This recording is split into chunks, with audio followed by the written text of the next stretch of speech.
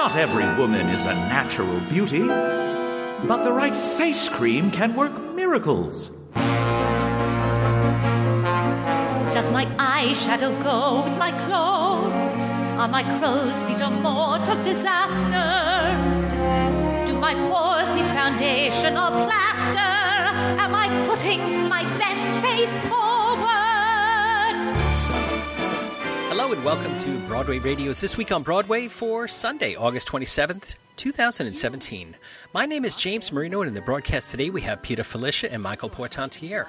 Peter is a theater journalist and historian with a number of books. His most recent is The Great Parade, which is available everywhere. His columns appear at MTI, Masterworks Broadway, Broadway Select, and many other places. Good morning, Peter. Good morning. Good morning. Also with us is Michael Portantiere. Michael Portantiere is a theater reviewer and essayist and is the chief New York theater critic at Talkin' Broadway. He is also a theatrical photographer whose photos have appeared in the New York Times and other major publications. You could see his photography work at followspotphoto.com. Good morning, Michael. Good morning. With us this morning, we have a very special guest. Scott Frankel is with us. Broadway fans will know that Scott is the composer of Broadway's War Paint right now, as well as was nominated for a Tony, a Drama Desk, and Outer Critics Circle for Grey Gardens.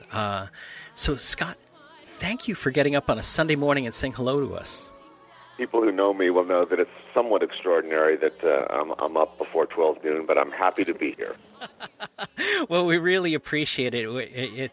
It's often it's sometimes a deal breaker to tell people, oh, we record Sunday morning, and people are like, oh, really? I can't do it. So thank you. It's a special... The miracle of caffeine, I'm joining you live. Excellent. So tell us about the development of War Paint and where was the genesis of the idea for you?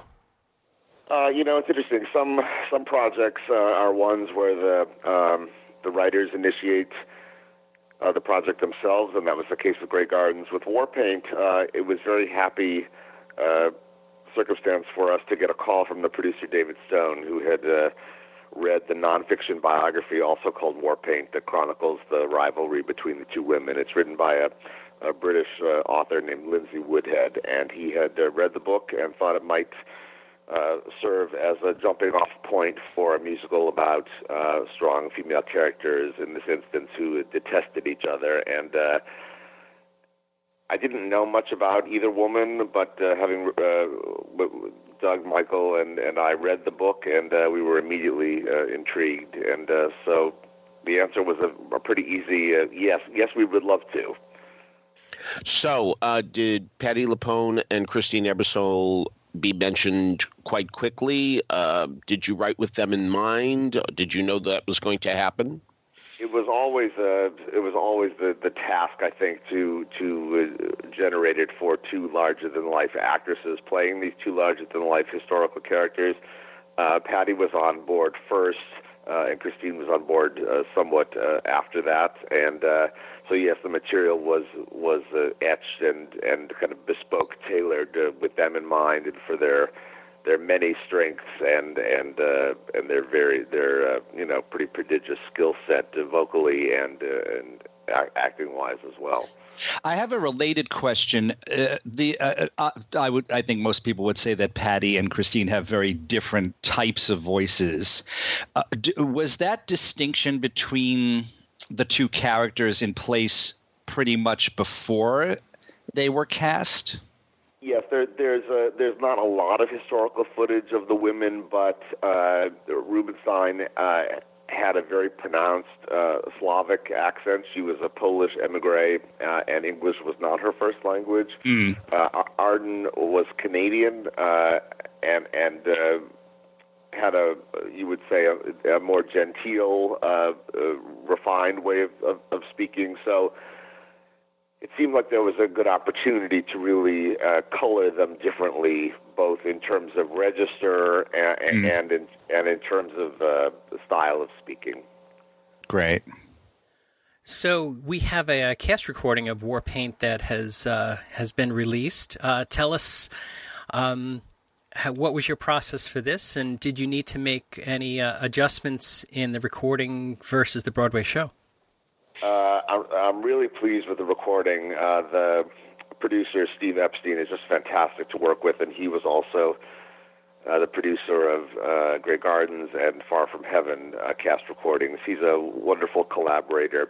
You know, I always like to give him the first go because he's coming at the material completely fresh, and I have having lived with it for so long, maybe not the most objective view of what will make a good recording, or as he puts it, you know, listening in your living room or in your car, what both honors the material and tells the story, but what also may not be such good listening on repeat.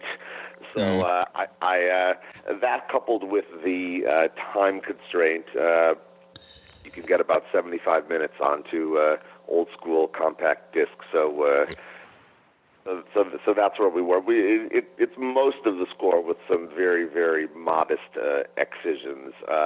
You know, so many people, I mean, certainly I did growing up in Cleveland, Ohio, so many people come to Broadway scores via their first exposure on a cast recording, and I think it's important to have the bulk of the score and to be able to let the score hopefully tell the dramatic arc of the piece, again, with some very, very minor excisions. So when in 25 years from now, when they do the complete archival recording of the Warpaint revival, maybe we could throw in some extra 15 minutes of goodies that no one had heard on disc before. But short of that, it's on there. And I have to say, it's both women are in pretty titanic voice.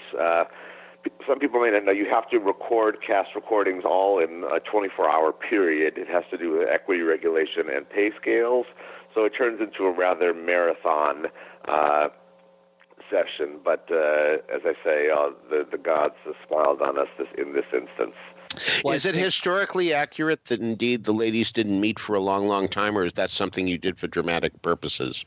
You know, the urban legend is, in fact, that they never met, despite having salons around the corner from each other in New York in various locations all of those years, and having been fierce rivals and competitors for their entire lives, essentially. It seems almost impossible to believe that they could not have been at least have a passing acquaintance with each other, but that's what they purported, and I don't have any evidence to the contrary. Back to the cast album, one thing, aside from everything else that it really has going for it, is a dynamite opening number. I just love that number, Best Face Forward. When we did an out-of-town production at the Goodman Theater last summer, we had a different opening number called The Woman's Face, and that was provocative in its own way, but I think we landed on the best way in with no pun intended, with Best Face Forward. We before we started recording, James mentioned Bells Are Ringing, and it struck me that the general concept of that number is a little similar to the original. The concept of the opening number for that show, just with this disembodied voice telling these women what they need. Do you recall if that ever entered your mind? I hadn't thought of that specifically, but certainly, you know, the films of the period was really more what I had in the back of my head. I think where in kind of very, very stylized fashion, a disembodied male or female voice will come on the screen, and the action will stop, and the kind of voice of God will present this question like, are you proud of your appearance? Is this the best you can do? And it seemed very we wanted it to be kind of fun, but also a little bit prickly, that somehow society has it rigged against women, that no matter what they're doing, someone will find what their appearance wanting. Yeah, and I'm sure that's where Bells Are Ringing got the idea also. Could well be. Every adaptation winds up having something thrown out that the authors really wish they could have included. Was there any incident in the book that you said, that's a song, wow, what a great idea, that unfortunately just there wasn't room for it, or it would make the show too long, or it just didn't fit into your plan? Do you recall any? I can think of one for sure. You know, Rubinstein died in her 90s, Arden well into her 80s, and so in a 2.5-hour book musical, it's pretty much impossible to encapsulate their entire lives. But one thing we didn't talk about at all, and it's just another delicious thing that seems invented, but it's true. Both women married European princes of dubious titles and perhaps even more dubious sexual orientation. I don't recall the actual order, but I'm pretty sure that first Rubinstein married a prince, and she became the Princess Gorelli. And then, not content to let Rubinstein have the title, somewhat afterwards, Arden decided she needed to marry a prince of her own. And so early on, we were a little bit obsessed with this notion that there would be a song called The Waltz of the Princes, and that they would both be, and we were going to double cast the men in their lives in the Broadway production played by John Dawson and Doug Sills. We were going to have them double cast in Act Two as these squires of questionable title. But it was a fun idea. We did write a song, and it was called the song was called "Get Me a Prince." And we decided it was perhaps more fun for the authors and it really kind of veered off of our storytelling tracks. So that will also go on the 25th anniversary recording, perhaps, or perhaps I could do a 54 Below evening of the cut songs from Warpaint. The sooner the better. So the creative team, you have a book by Doug Wright, you wrote the music, and you have lyrics by Michael Corey, and it was directed by Michael Greif. Did the four of you have a lot of working sessions together, or did you do a lot of independent sessions and send ideas to each other? How did it work out? Usually Doug, Michael, and I, we met a lot. You know, the trick is that the shape of people's lives in terms of a biography or documentary shape is not really a shape of a narrative. So in terms of finding which anecdotes and which parts of their lives we wanted to use in terms of making a satisfying structure, the three of us met quite a bit. And then I think, Michael and Doug, the book writer and lyricist respectively, they, since we had a good shorthand relationship from Grey Gardens, they're very, very keen on cross-pollinating ideas. So if there would be times when Doug would write a scene and there would be a particular phrase or an expression or a sentence that would jump out from Michael as a potential lyric idea, and vice versa. There were times when in some of Michael's encapsulated lyrics, Doug would find something that he might want to expand in terms of a prose scene, and then we kind of kept Greif informed, but again, in that same way that we didn't want to. That I relied on Steve Epstein to get a first cohesive look at the piece as a whole. I think we didn't present chunks to Michael Greif until we had a first draft. So he would come at it with fresh eyes. Did you mention I know that you mentioned that David Stone brought you together. Did you mention when David Stone brought you together? How long was this whole process?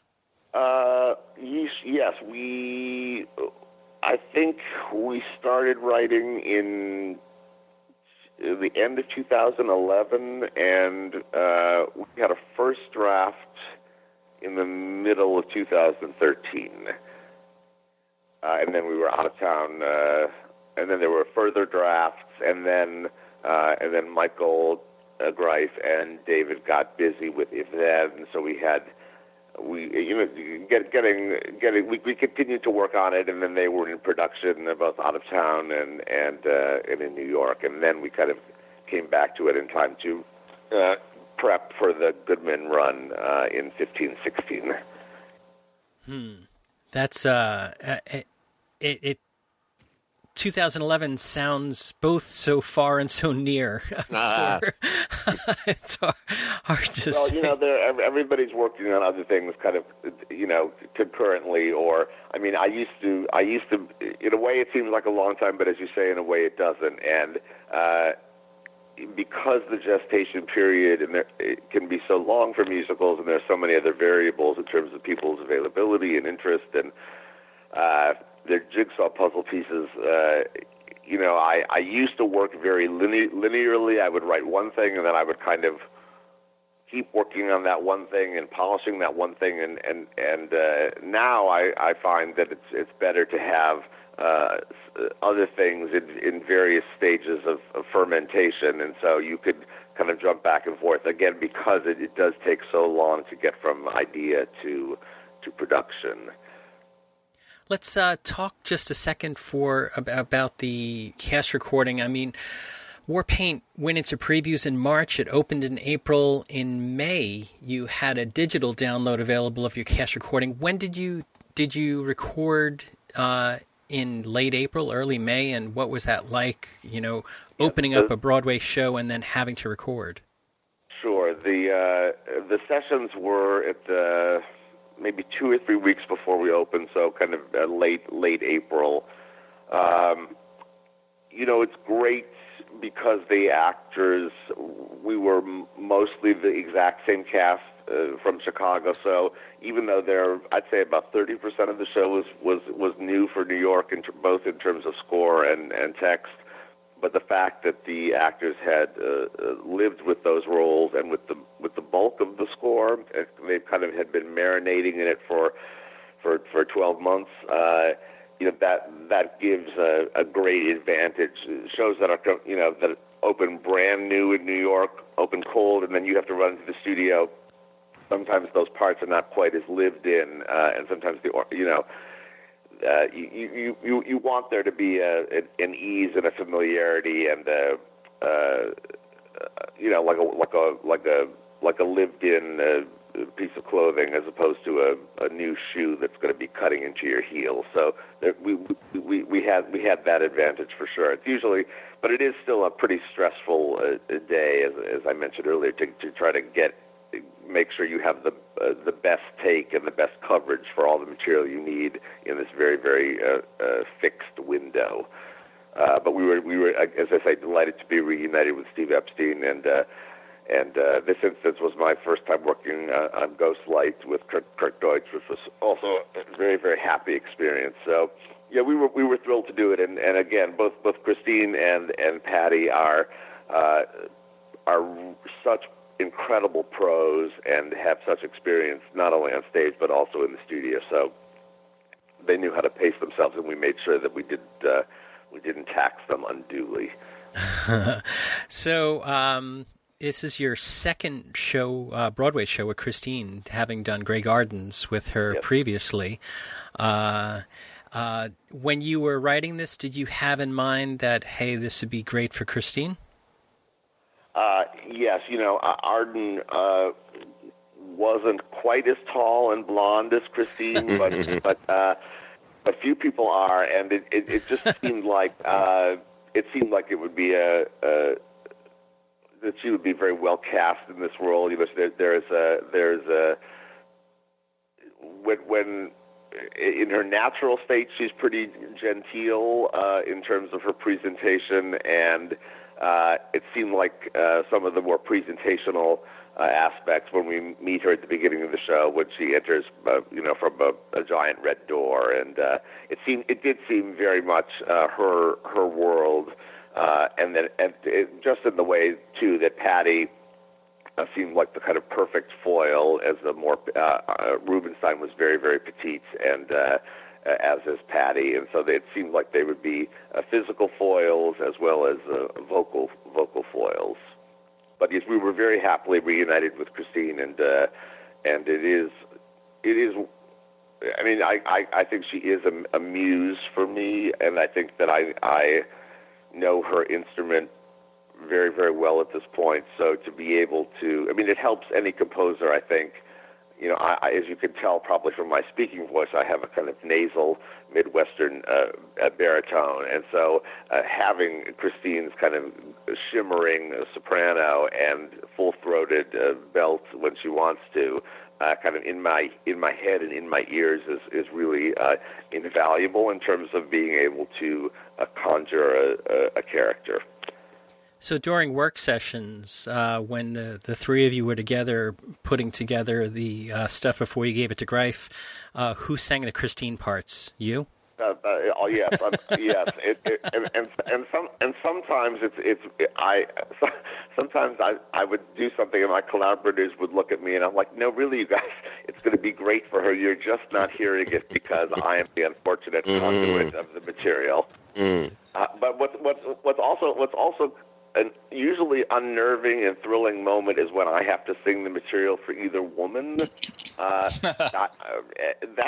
daunting and complicated in a completely different way. Patty lives part of the year in South Carolina on the beach, and I would go down and play her some material, but the configuration in her music room is that the piano upright piano is facing a wall. So I would be, in a way it was better. She would be sitting behind me and I would be kind of trying to sing my heart out, but I couldn't see any of her reaction until I turned around at the very, very end.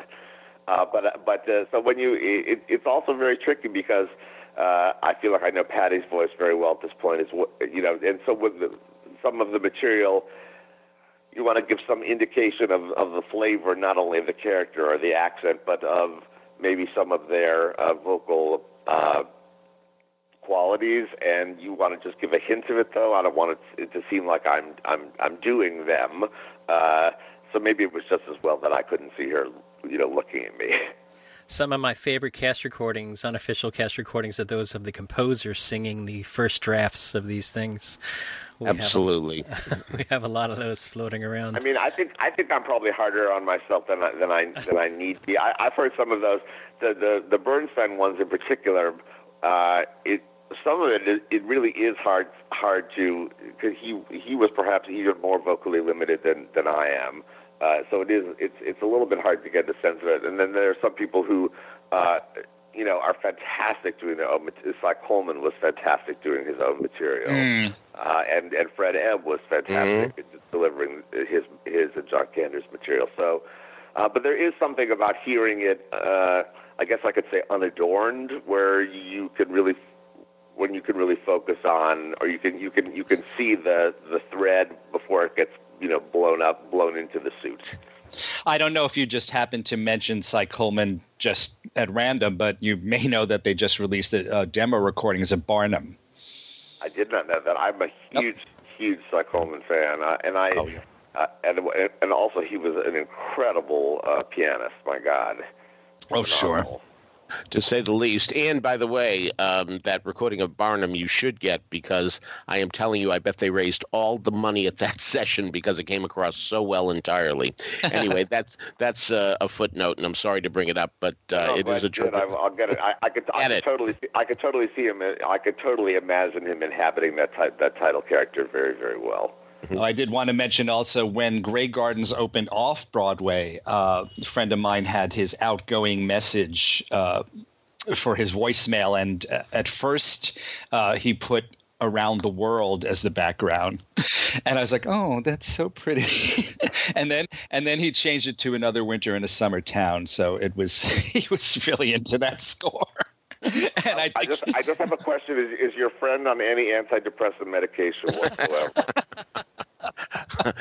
That said, what a wonderful compliment to get two recordings of the same score in an era when an original cast album is even unlikely for so many shows. To have two, what a wonderful compliment. Indeed, I mean, the expense is so great. Now, we didn't know at Playwrights Horizons, the show opened to kind of mixed notices, and there was an offer to record, and we happily took it, and then we kept extending. I think it was scheduled to run 6 weeks, and then we extended it to 8 weeks, and then to 9 weeks, and then finally on the 10th, the very end of the 10th and final week, because there was another show coming in, the Broadway producers saw it and decided to move it. So, and then again, also like Warpaint, having an opportunity to keep working on the material and seeing what you could improve, or what you learned from an audience from the first gestation, and what you felt like you could do better. So it was great to be able to re-record and have the the full score captured the second time around as well. So, talking about Grey Gardens, it's had a few high-profile productions out east on the island and on the West Coast and things like that. Do we think that we'll see another run, any other large productions? I hope so. It's been interesting to see it, no pun intended, around the world. There was a fantastic production in London with Jenna Russell and Sheila Hancock last January. Yeah, I mean, it's and they certainly know about aristocrats with no money living in moldering country houses in the United Kingdom. So that, although they didn't know the documentary film, but it's also been interesting to see it. There was a great production in Tokyo and one in Rio as well. The one in Rio, the second act, both the set was kind of, it was almost like Dr. Seuss. Both women's beds were perched atop these giant mountains of piles of garbage. I mean, very, very vertical, and they had to climb up the garbage pile to get to these beds. And I thought, oh my God, they're the visual equivalent of their hillside slums, the favelas, in that you see just atop the hills in Rio. So it's been interesting to see it culturally, how different societies respond to the material. But yeah, I would love to see it make its way back to New York one day. There's certainly two fantastic parts for women, so perhaps we'll see a revisiting before I get too much older. Well, I want to thank you so much for getting up on a Sunday morning. We know how hard it is for the Broadway folks to Sunday morning is sacred. Scott, and thank you so much. And your new cast recording of Warpaint can be found over at Ghostlight Records. We'll have a link to that in the show notes. Amazing, and we're still very happily playing at the Nederlander. If you go to warpaintmusical.com and Ticketmaster, and the gals are really bringing it 8 times a week. It's been, it still kind of amazes me. You know, sometimes if I'm in the neighborhood and if I sneak in the back of the theater around 10:20, and I open the doors in the back, and part of me half expects to find there's no one there and that the cast's gone home and like the children aren't doing what you're supposed to be doing. But I walk in and everyone's in their seats and they're listening attentively, and the women are on stage kind of knocking it out of the park, and it's like, oh, there's just it's kind of still amazes me. Absolutely. We'll have a link to warpaintmusical.com as well in the show notes. And Scott, thank you so much, and have a great rest of your Sunday. Gentlemen, lovely to talk to all of you. And now that I'm up, I feel like the dog is going to go out. So Boo the dog and I are going to hit the streets. Great. Bye-bye. Bye. I see these single women in veiled master faces, in dimly lighted cafes. They sleep in and take their places. What are they doing by themselves? They are sitting at tables, dining all alone.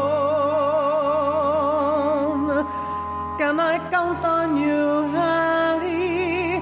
One man on my own.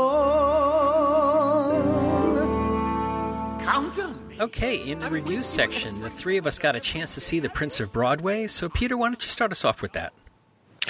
Well, you know, this show is very much misnamed when you think about it, because Hal Prince is not the Prince of Broadway. He's the King of Broadway.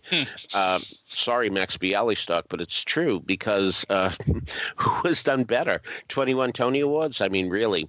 Now, this is a show that's become quite controversial because certainly the production numbers, such as Willkommen, or especially Beautiful Girls, don't match up to the originals. We're talking about a cast of 9 here, 5 women, 4 men. So it can't be grandiose as those other spectaculars were. So that has been a point of criticism.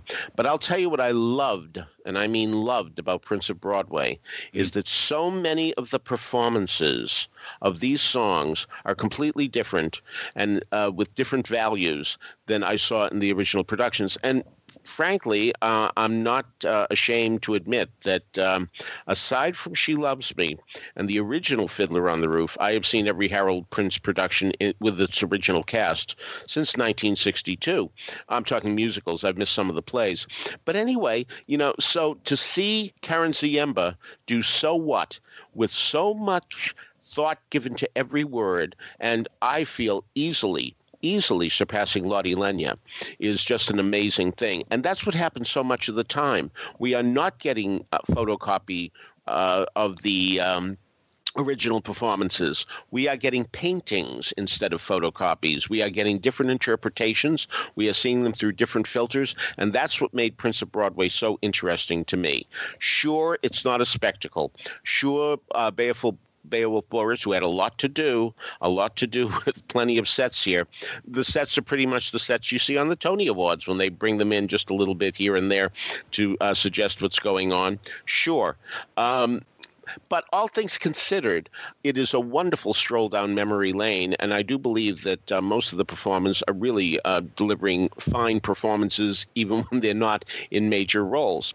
But I would like to cite Amelia Haywood, Terry Levada, Erin Roth, and Kate Sorg, and names that, of course, mean nothing to any of us and meant nothing to me until I saw the show, and I didn't see them in the show, but these are the dressers, and I am telling you what work they have to do getting people in and out of costumes. I mean, because when you think of it, since we're going from one musical to another, here and there, well, good Lord, everybody has to be in a different costume the next time he or she enters. So I want a special Tony Award for the dressers. I really do, because they are doing yeoman work, getting them in.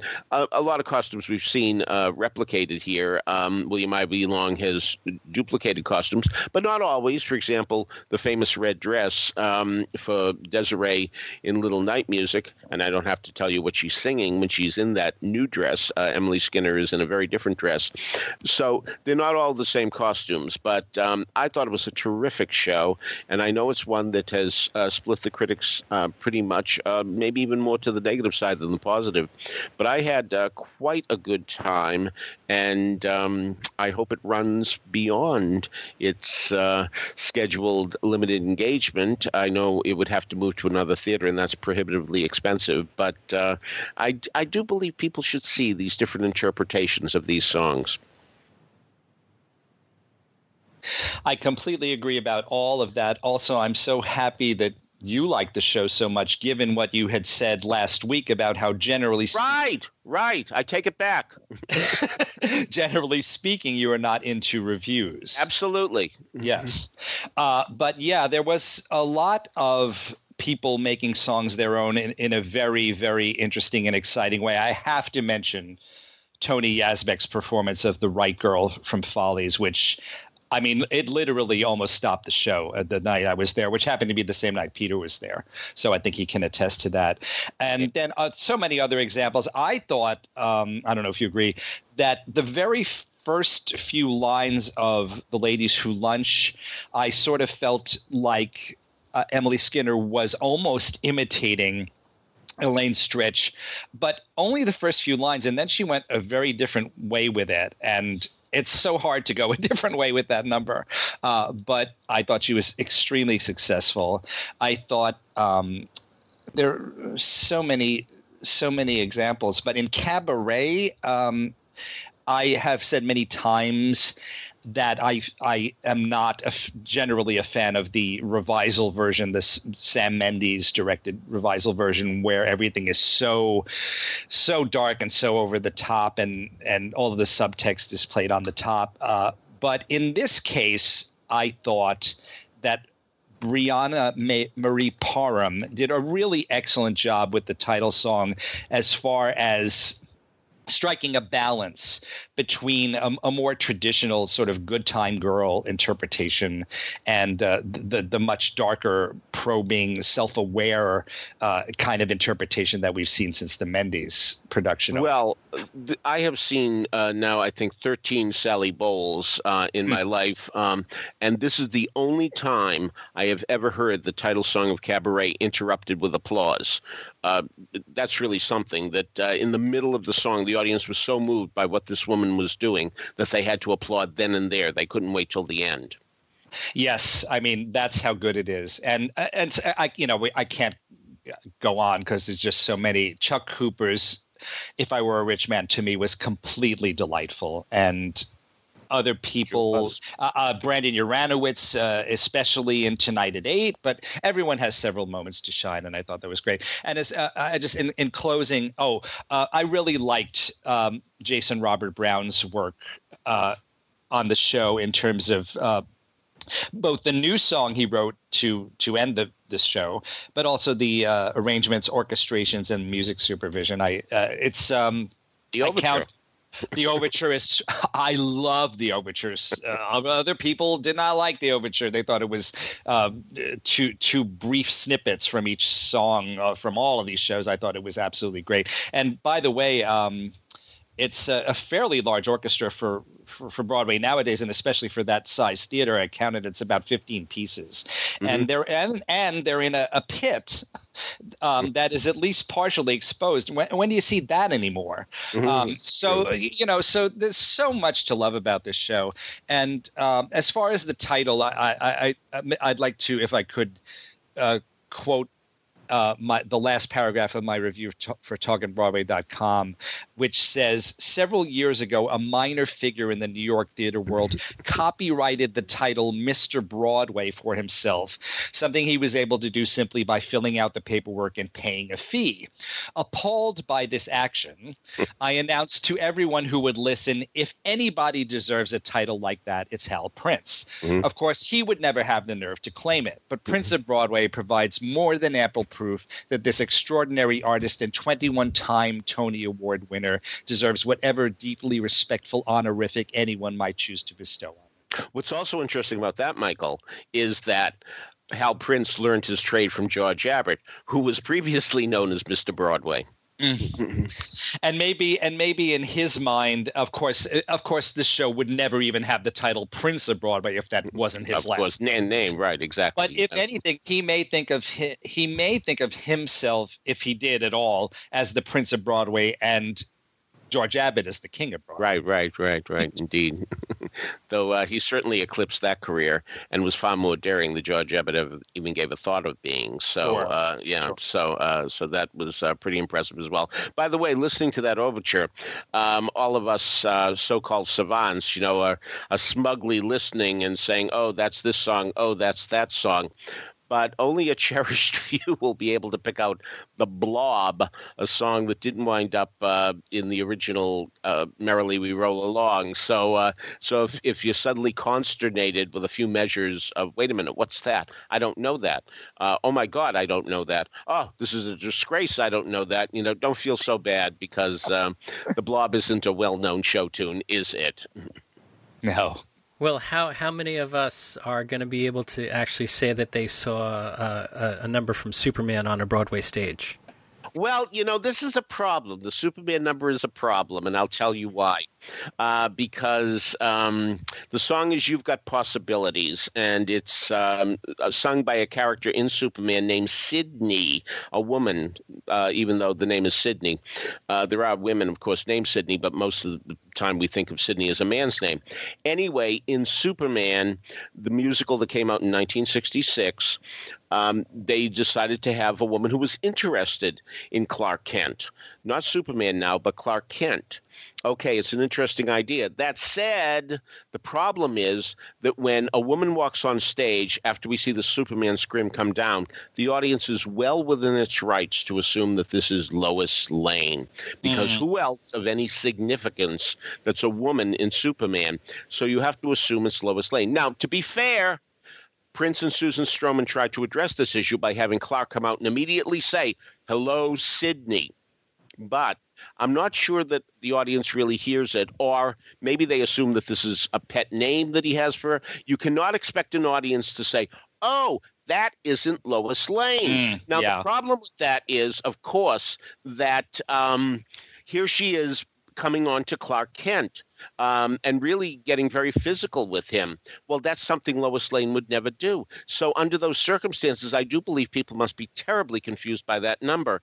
And worse is at one point when she gets very seductive with him, she takes off his glasses. Now, in the world of Superman, taking off the glasses is enough to reveal Superman. Now, we all know in real life that wouldn't happen. I mean, for example, if somebody who doesn't wear glasses shows up in an office the next day to work with glasses because he got his eyes examined and now he has to wear glasses, people would say, "Oh, you've got glasses." Nobody would say, "Who are you?" I mean, they would, So, I mean, the whole thing about glasses is a ridiculous thing to begin with. But in the world of Superman, it's enough to reveal him as Superman.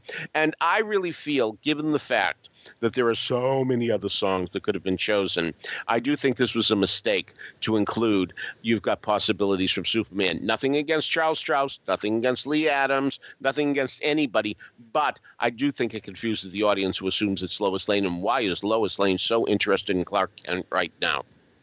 They could have fixed that by saying, "Hello, Sydney, have you seen Lois?" Oh, good idea. Good for you. Good for you. I want to say, Michael Xavier, what a perfect Superman. Well, as we learned from Sunset Boulevard, too, where he certainly let us see that he has the Superman body. Just quickly, do you think that I imagine that when the show was done originally that they had to get the rights to the costume, do you suppose? And do you suppose that's still an issue so many decades later? One of the reasons I'm told, I was told at the time, I don't know if this is true, as I always say, I never say what I say is true. I only tell you what I hear. But the reason we had people like Sidney and Max Menken in the Superman comic strip is because they couldn't get the rights to all the characters. So it may very well be that the rights are very sticky involved with Superman, even down to, as you say, Michael, the costume. Who knows? It could very well be a very difficult negotiation point.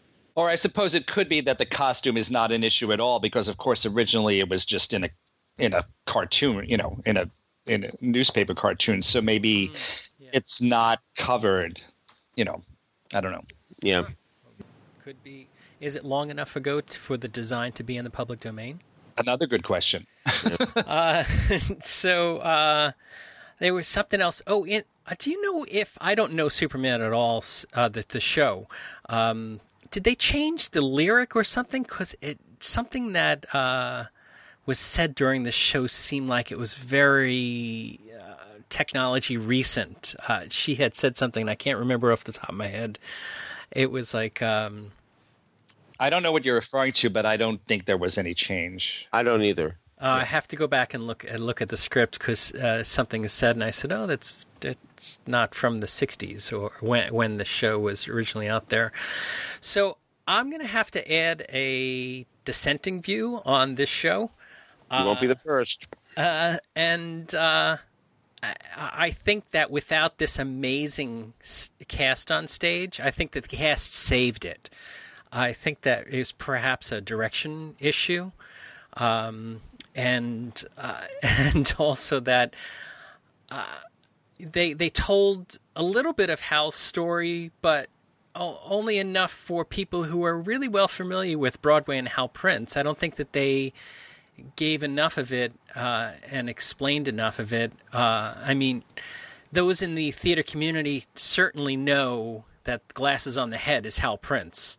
But people outside of the community, I think that people sitting in the Friedman are going to be confused. Why is everybody wearing glasses on their head, and why are all these people speaking as someone? So that directorial device that they used there, or however they presented it, I think was confusing to non-theater people, and I think that it's.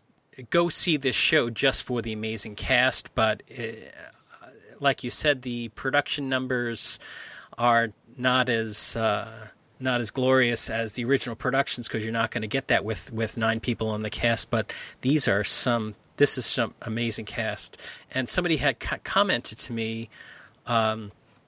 They don't give the ability for a newcomer to break into Broadway here, and I was like, this is not that show. This is not that show where you're gonna let somebody without a Broadway credit come in and take this, because each one of those 9 people has to carry the show at one point or another. Yeah, I'm sorry I didn't mention Tony Yazbek and The Right Girl. One thing I want to say is at one point he's looking at his legs, looking back and forth while he's tapping. And it's almost as if one leg represents Sally, his wife, and the other Margie, his mistress. I mean, I thought that was a tremendously interesting detail.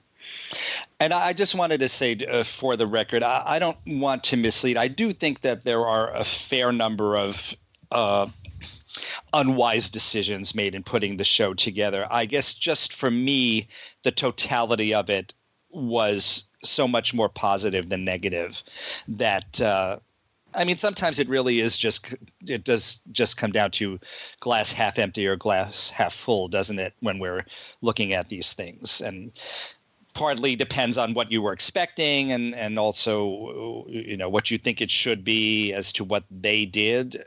So I don't want to create the impression that I think it's perfect, but to me, there's just so much in it that's wonderful. And that's basically how I feel.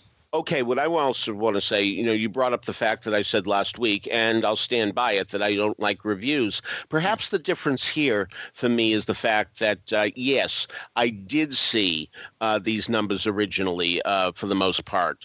And, things like Ain't Misbehavin', I didn't. Things like Sophisticated Ladies, I didn't. So I was able, and also the famous statement that Arthur Lawrence made about Sondheim songs are often like little one-act plays. So that applies here, of course, to some of the Sondheim material that's in the show, and also applies to songs that aren't Sondheim. Old Man River, in its own way, is a little one-act play. So, and certainly If I Were a Rich Man is as well. So I think that's the reason why this had more power for me than the average review, where it's just song after song that I've heard before, but not in the original context to say, wow, that's a different interpretation. Right. Well, I'll end on a positive note, is that I now have my Halloween costume for this year. I just got a pair of glasses. Hal Prince. Good for you. Good for you. All right. The two of you got a chance to get over to the Signature to see Van Gogh's Ear. So, Michael, why don't you start us off with Van Gogh's Ear? This is a very singular, unusual production by the Ensemble for the Romantic Century. I'm saying that not having seen any of their previous work. Apparently, this is the general style that they do in their shows. This show, Van Gogh's Ear, features an actor, a wonderful, great actor named Carter Hudson, who I really enjoyed off-Broadway in The Effect a few years ago. And he plays Van Gogh.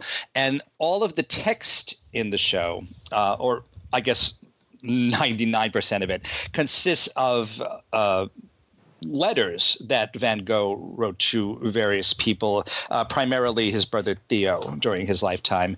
And it kind of charts his creative process, and then also his incipient madness, and then the descent into that, and then also his really very, very severe financial situation.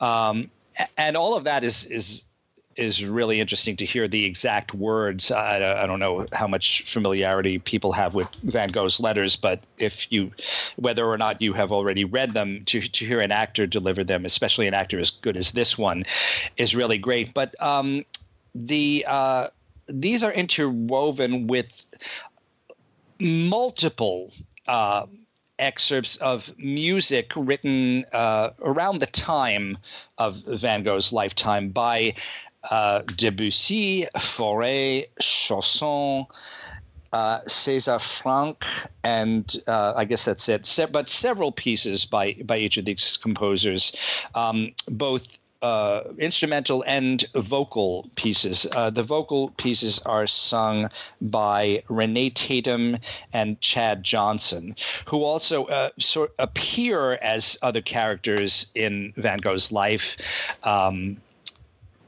Renee Tatum.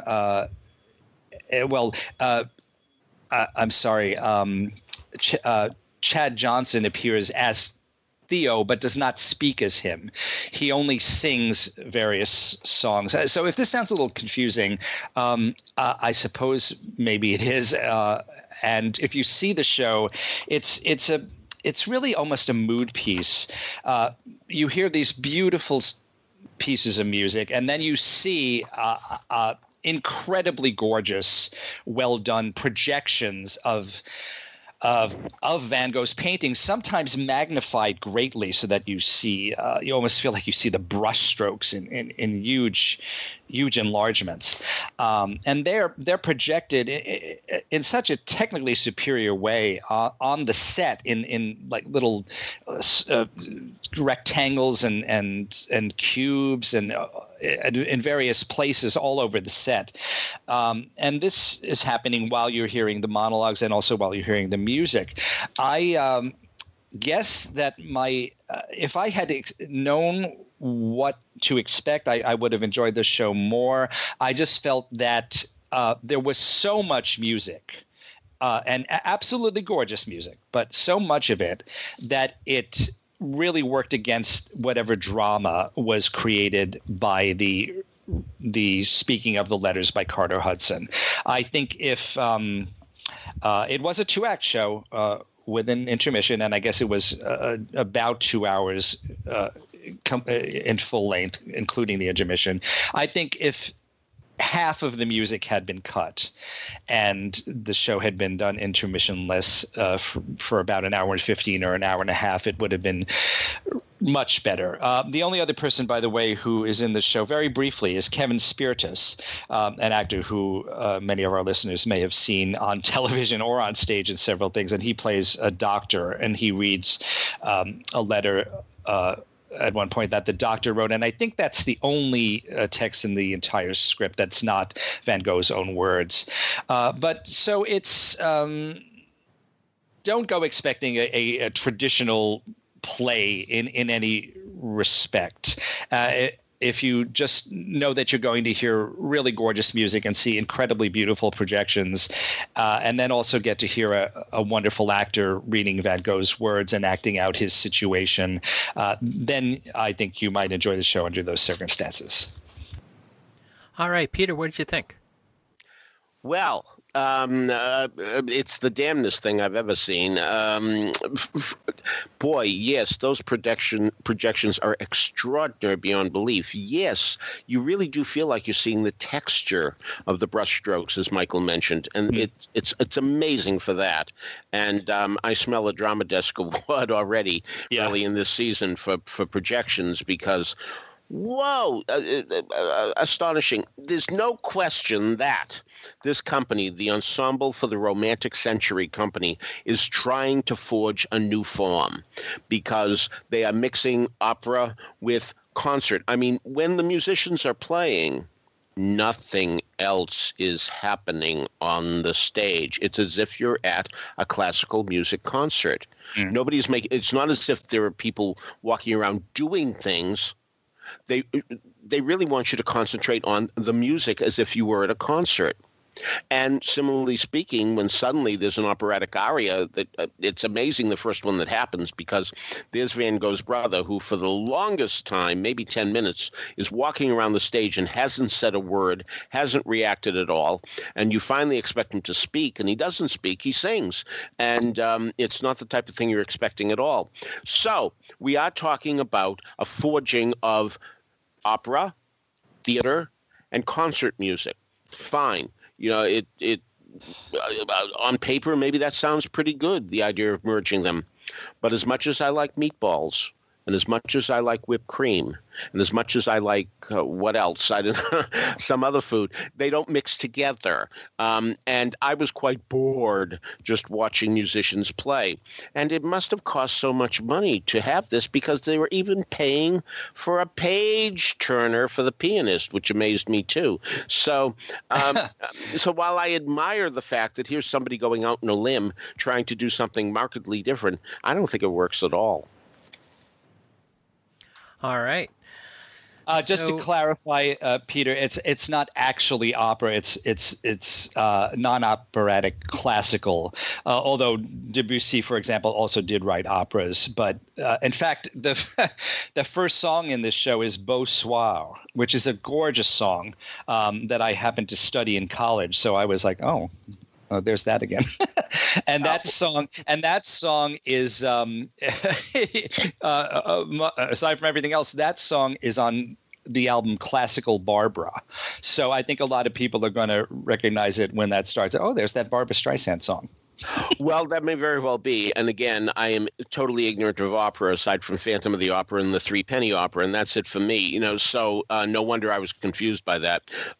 So is this considered like art song singing? Or yes, exactly. Okay. I would say that art songs is the term. Yeah. So, Michael, you finally got to use that piece of information from college that you learned. Did you get to use geometry yet today? Not yet. There's still time. All right.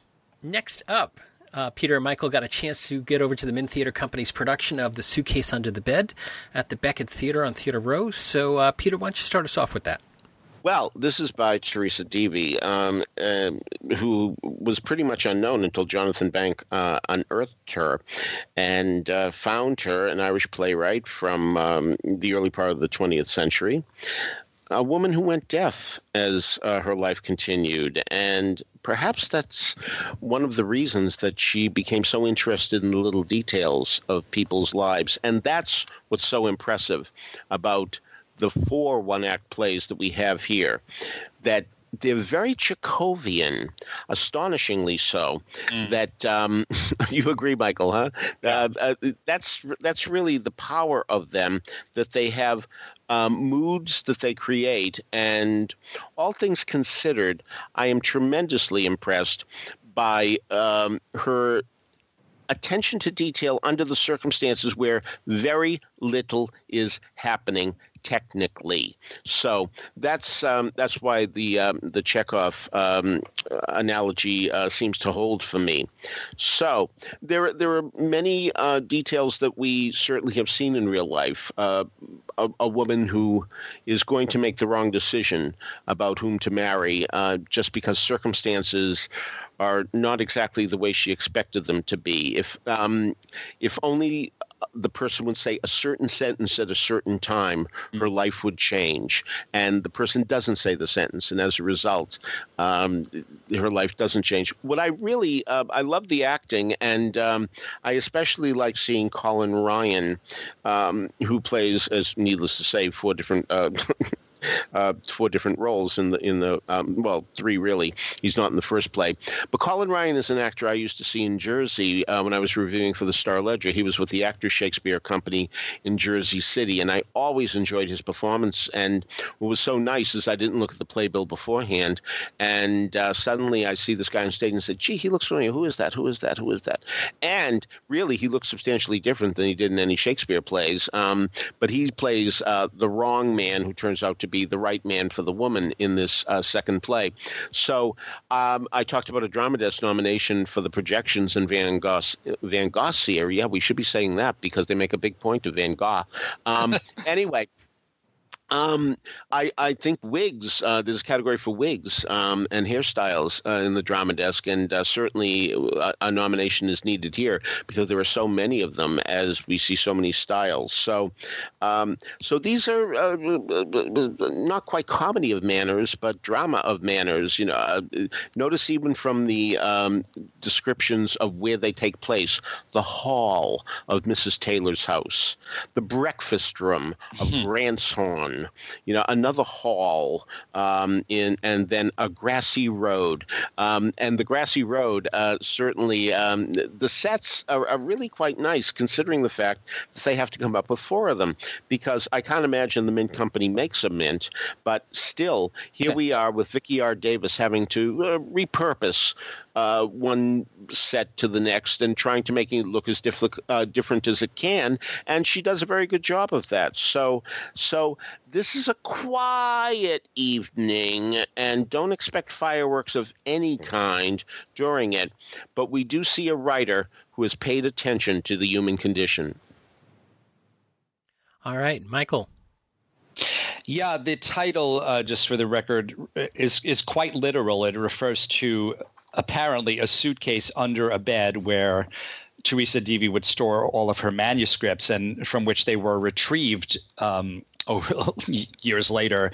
And as Peter mentioned, Jonathan Bank and the Mint really have reclaimed this writer, and in fact they have published 2 volumes of her plays, including the 4 that we see in this compilation. These 4 plays are, as you might imagine, each quite short. In fact, the first one, Strange Birth, I didn't actually time it, but I think it was only about 15 minutes long. And also, the point is made in the copious notes that after, Deevy experienced a period of great popularity in writing for the Abbey Theatre in Dublin, but then that relationship ended for one reason or another, and then she turned her attention to radio for a while. I couldn't actually find notes as to I know that one of these plays, Holiday House, was not written for radio because it says that in the notes. I think maybe perhaps some of the other ones were, and they have that feel to them, trying to get a lot of information across just through text and not necessarily through staging and sets and things of that sort. But and there's a lot of very interesting plot twists in several of these plays, and a lot happens in very short periods of time, even though the settings are quite bucolic and it's nothing like as charged as you might see in the works of some other playwrights. But she does really have, Deevy, a wonderful ear for dialogue, and the Mint first brought her back with a production of a full-length play called Wife to James Whalen, which really received a lot of acclaim. So now they're excavating and seeing what else is in that suitcase, and I think it's a great thing to find these little items and bring them up and put them on stage and show them to audiences. So really bravo to that company. Well, let's also say, in case people have missed this point, if you went to the Mint before some years back and you said, I hate going there because it's such a sty, they're not there anymore. They're now on Theatre Row in a very clean and commodious theater downstairs on that Theatre Row complex. And so don't let the previous digs just keep you from going to the Mint. It's now a much more pleasant experience than it used to be. Oh, also, Peter mentioned Colin Ryan, who was indeed fantastic. I should mention the whole cast because it's not large and they're all great. Ellen Adair, Gina Costigan, Sarah Nicole Deaver, Cynthia Mace, Aidan Redmond, and AJ Shively are also in these plays, aside from Colin Ryan. And I counted that 7 people playing 22 roles.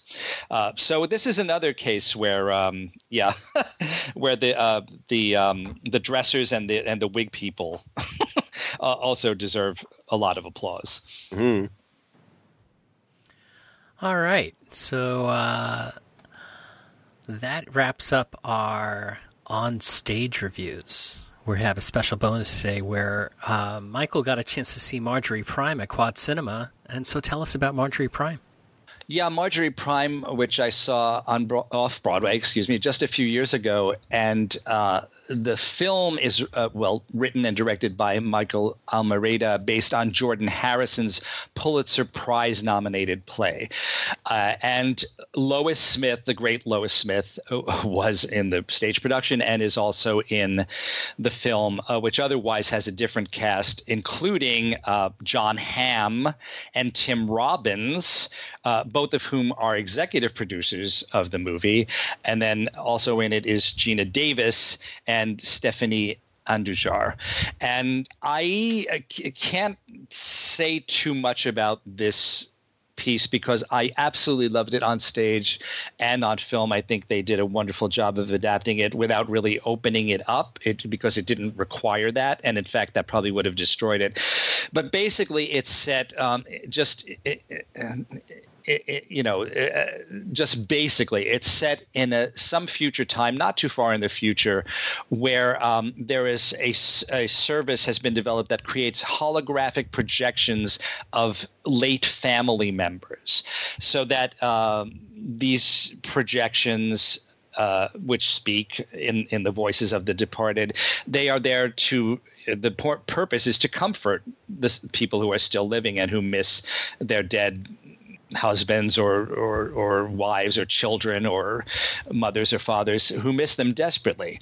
And it's up to the living to feed memories into these holographic projections so that to kind of recreate the deceased. And it's a very, very moving and beautiful piece, both on stage and on screen. And I did not know until quite recently that a movie was even happening. And then suddenly it was here with Lois Smith. So it's at the Quad currently as we speak. Hopefully it will continue there for a while. If you get to see it there or anywhere else, I highly recommend it.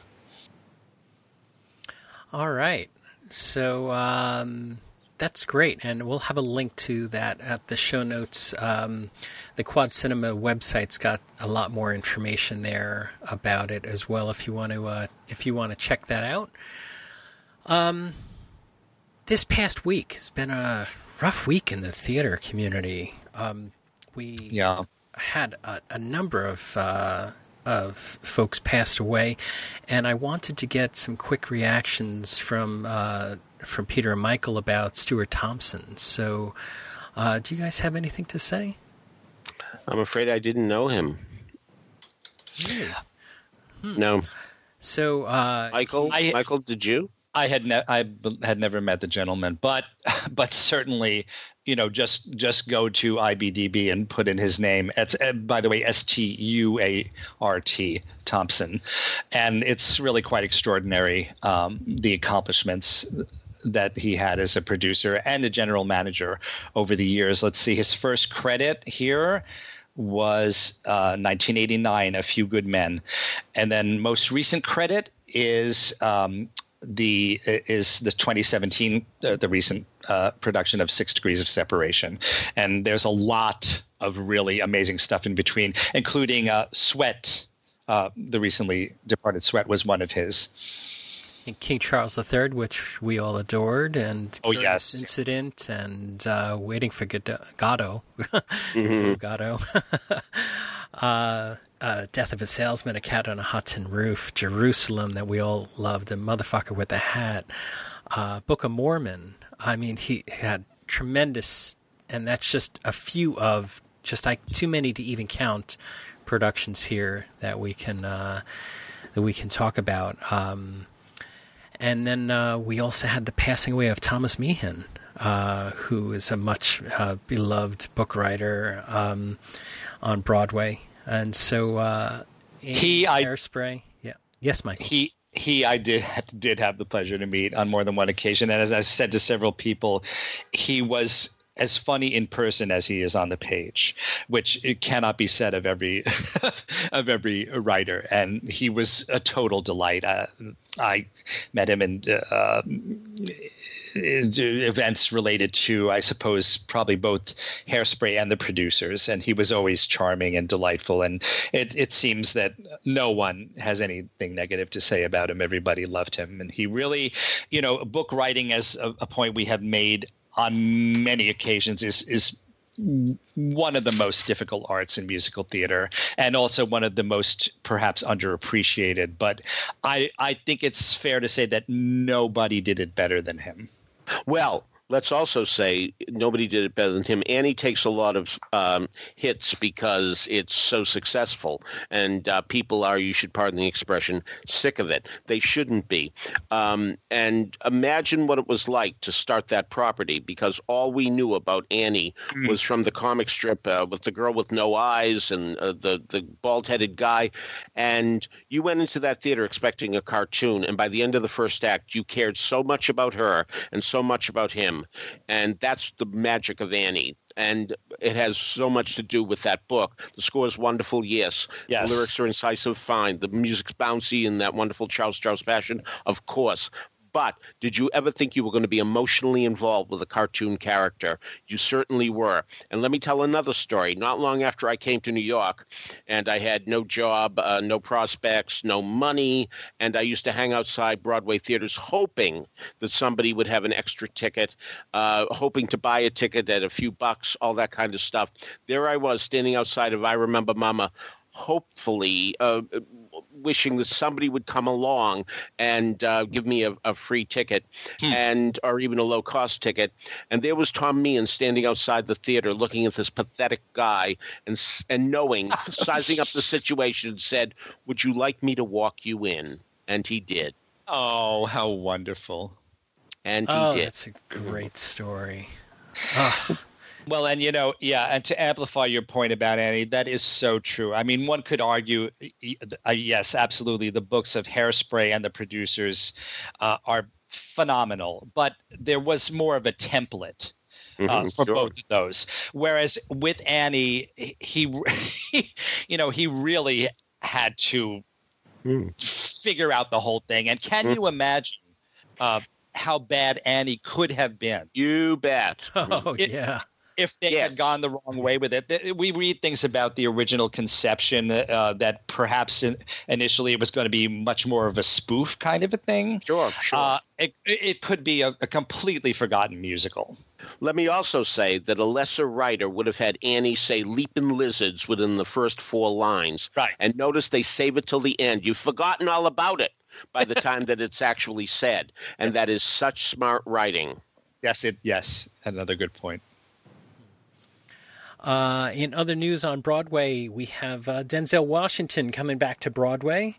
This was kind of a surprising announcement in the middle of the evening for us to get. I didn't hear any rumors about this until it was thrust upon us in The Iceman Cometh. So what do you think about Denzel coming back in The Iceman? Isn't it wonderful that he still has an interest in Broadway theater? I mean, so many of them say, well, let me do one, let me win my Tony and go home. But obviously he has a commitment. And what more of a commitment can you make than doing The Iceman Cometh? Yeah, you don't show up for a while, but boy, this is a long play. I mean, you are giving a great deal of your time and energy if you're doing The Iceman Cometh. So really, terrific, Denzel Washington. Thank you. Will be interesting to see if they cut it. I don't think that tends to happen. I think people tend to avoid that at all costs. But isn't it? Is it 4.5 hours? At least 4. Yeah. So I think we're looking at some maybe some 6:30 curtains. I was just going to say, even 7 o'clock doesn't cut it. You know, we kind of have to do it even earlier. And John Leguizamo, Latin History for Morons, is transferring to Broadway. So we will see him again. Did you guys see it downtown at the Public? Yes. Sure. So we'll look forward to that. Great. All right, so before we get on to trivia, I want to remind everybody that you can subscribe to these broadcasts by going to the front page of BroadwayRadio.com. There's a subscribe link. That way, each and every time we have a new episode of This Week on Broadway, it'll be automatically downloaded to iTunes for you. Of course, you don't have to listen to us in iTunes. You can listen to us in many ways. One of the ways is iHeartRadio plays us. You can get us on the Google Play Store. TuneIn plays us, or anywhere that you can listen to finer podcasts. You can listen to us on the Stitcher app, which is an application for your iPhone or your Android device that streams us directly to you. And Broadway World Radio plays plays us Wednesdays at noon, Thursdays at 7 p.m., and Saturdays at 2 p.m. Contact information for Peter, for Michael, and for me, as well as links to some of the things we've talked about today, can be found on the show notes at BroadwayRadio.com as well. So, Michael, do you have an answer to last week's trivia? Yes, the question was, in what 2 musicals is Chita Rivera mentioned? Peter immediately said... The one in Forbidden Broadway? The one in Forbidden Broadway, is that what I said? I know that in The Heights, she certainly mentioned in the song It Won't Be Long Now. That one I know, but the other one you got me, Michael.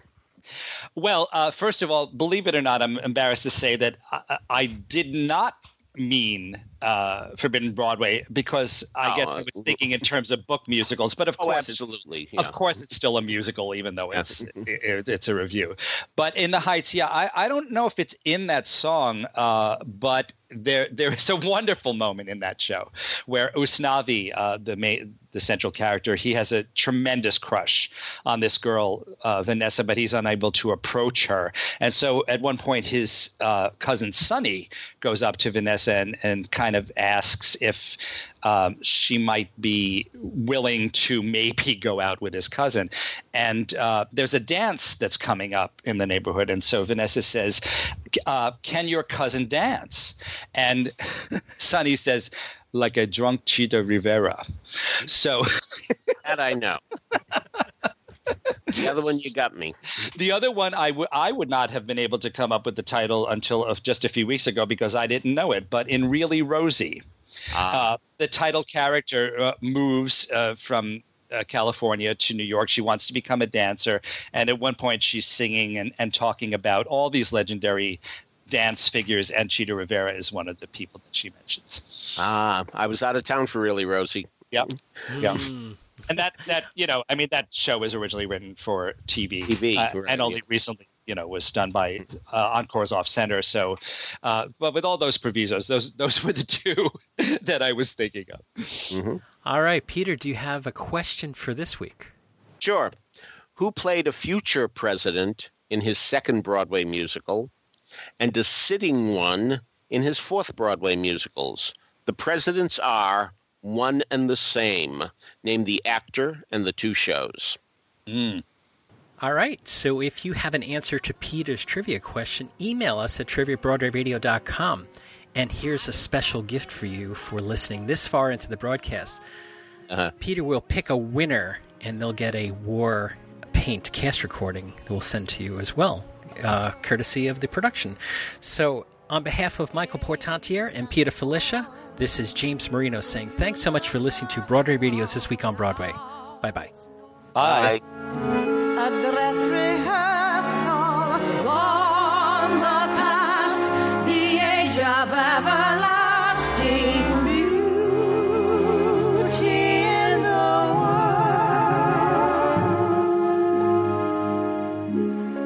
So tell me, you think it's good, this lipstick?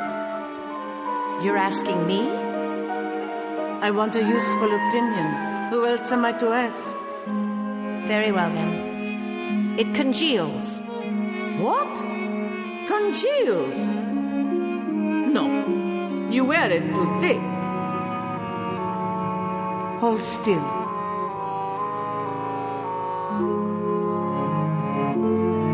With a product of quality, you have to know how to apply it. No clock. A thin layer with a deft hand. It's a pity, eh? Yes? With your pretty pink pots and my creme, we might have ruled the world. Now we stand